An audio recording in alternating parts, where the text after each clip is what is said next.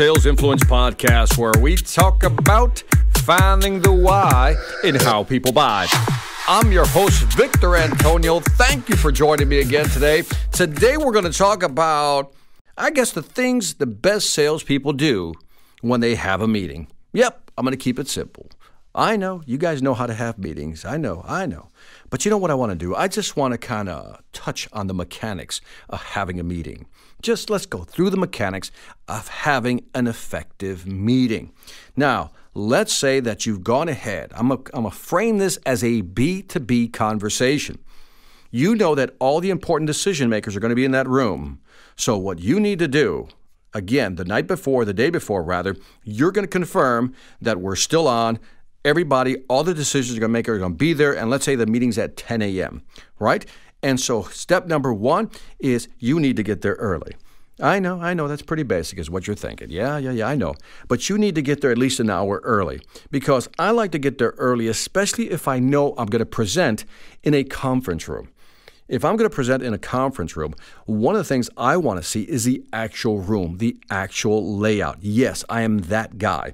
Even when I do big speeches, large presentations, here's something I don't usually tell people, but I'm going to tell you, so don't tell anybody else. Every time I do a large keynote for a company, the night before, literally the night before at the hotel where it's going to be held usually, I go look at the room. Why? I can't sleep.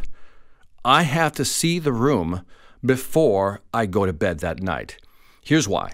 When I see the room, I visualize myself in the room. I see the people in the audience, and it allows me to, here's the key word, orchestrate what I'm going to do when I present the following day. It helps me orchestrate in my mind. I can begin to see it like a little movie, what I need to do. And if there are any surprises in a room, which has happened to me many times, there's a surprise. For example, I need to make sure I can adjust the room. For example, sometimes the room isn't set up right. In other words, the way they have the tables laid out may be, theater style versus classroom style, tables versus no tables. And again, you might need to make some adjustments. There have been times where I'm there like at 11 o'clock at night, the door's open, I'm moving chairs around, I'm moving tables around because that is my room and I'm going to present. Now, by the way, I do this with the event coordinator's permission. I just don't do this with, on my own. I let them know, I said, look, this setup is going to be very difficult for me to work. If you really want to maximize my efforts here, please allow me to make these changes. And if they say, okay, I start moving things around myself. And also, I look at the stage where I have to stand. If I want to use flip charts, how many do I use? Where can I position them? I've been in rooms where they have these giant pillars in front of chairs where people can't see. So I have to adjust where I locate the projector so everybody can see what's going on. Anyway, I digress. Back to the meeting. When you're going to a conference room, you want to see how the conference room is laid out. Is it a U shape? Are they chairs in classroom style? Is it a big conference room table? Is there a lot of space? All these things matter when it comes to you actually, I'll say, performing. Now, listen to what I just said. I just said the word performing, but I don't mean that in the negative sense. I mean that every presentation is an orchestrated performance. You know what you have to say. You know what you want to do. You know what you want to demo. You know where you want to talk. You want to stand here. You want to do this. You want to show this. You want to make sure everybody can see what you're doing. In other words, you have to orchestrate your moves. It is, to some extent, a performance. Now, when you go into the room, look at the setup. If it's not what you like, then guess what? You'll have to figure out how to make the best adjustments. There are going to be times where you simply can't do anything. The table is the table, the chair is the chairs are the chairs, and the room size is the room size. But what you can change is how you choose to present. I'll give you one example. In one room, I wanted to present, I was going to use a PowerPoint.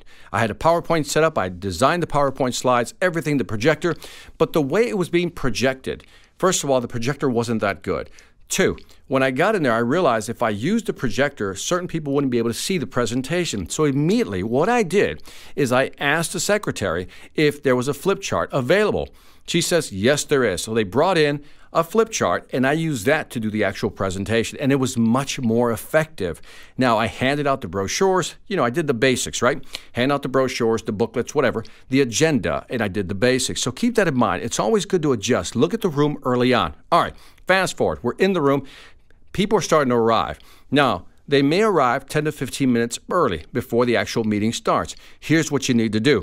You need to greet everybody that walks through that door. And if you can get their business card, that's even better. The best way to prompt that is by giving them your business card. But by greeting everybody, asking for their name, remembering it, I always repeat it.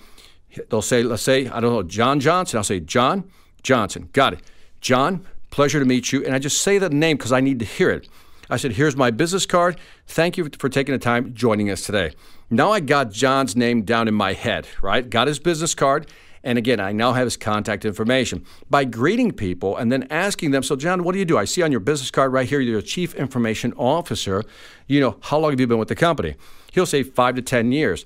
And if I have time, I said, what was one of the things or one of the reasons that compelled you to want to attend this meeting? And he'll say, well, Victor, I want to know about this. Now, what's going on here?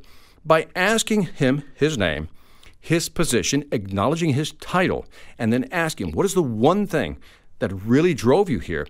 He now gives me his priority for being in that room. Now imagine if there's only 7 people coming to the meeting and I understand the 7 different priorities.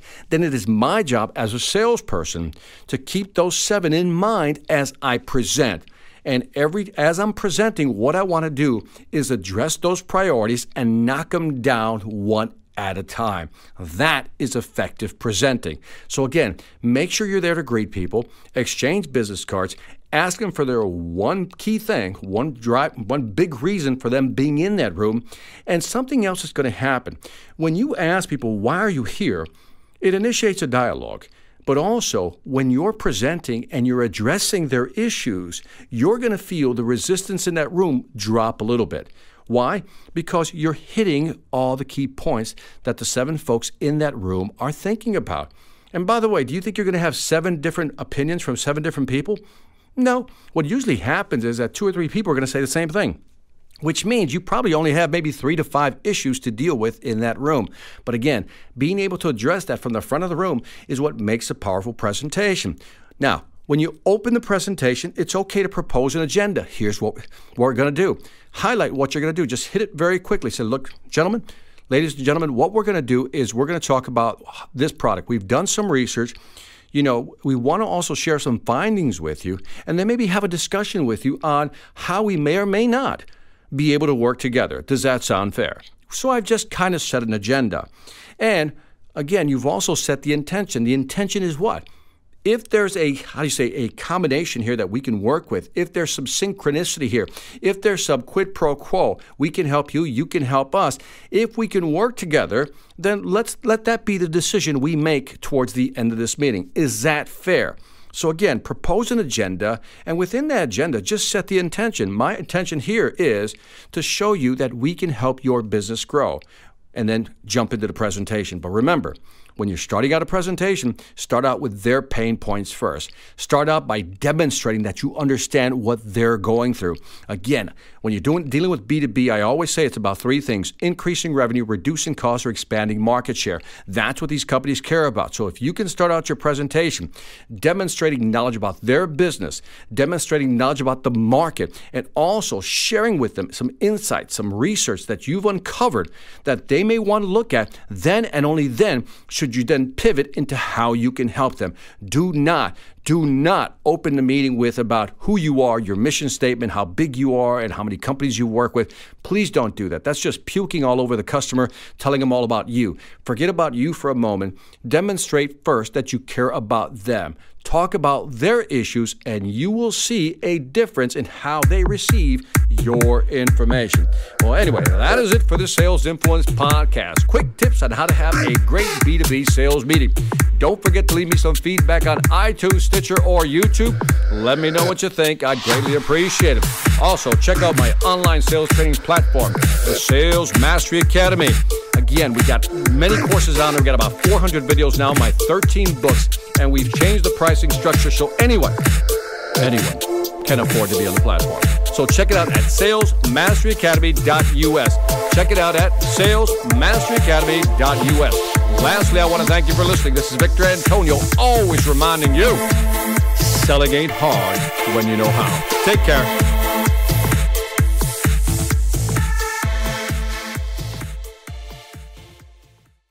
Hi, I'm Victor Antonio. I'm an author, sales trainer, and keynote speaker. I'm often asked, what makes a great speaker? Is it someone who delivers real content that the audience can use? Is it someone who engages the audience so they're part of the learning experience? Or is it someone who can motivate an audience to push them beyond their comfort zone and discover new abilities? The answer is yes. But the most important thing to remember is that I'm not there to look good. I'm there to make my client look good. Simply put, it's never about me, and it's always about them.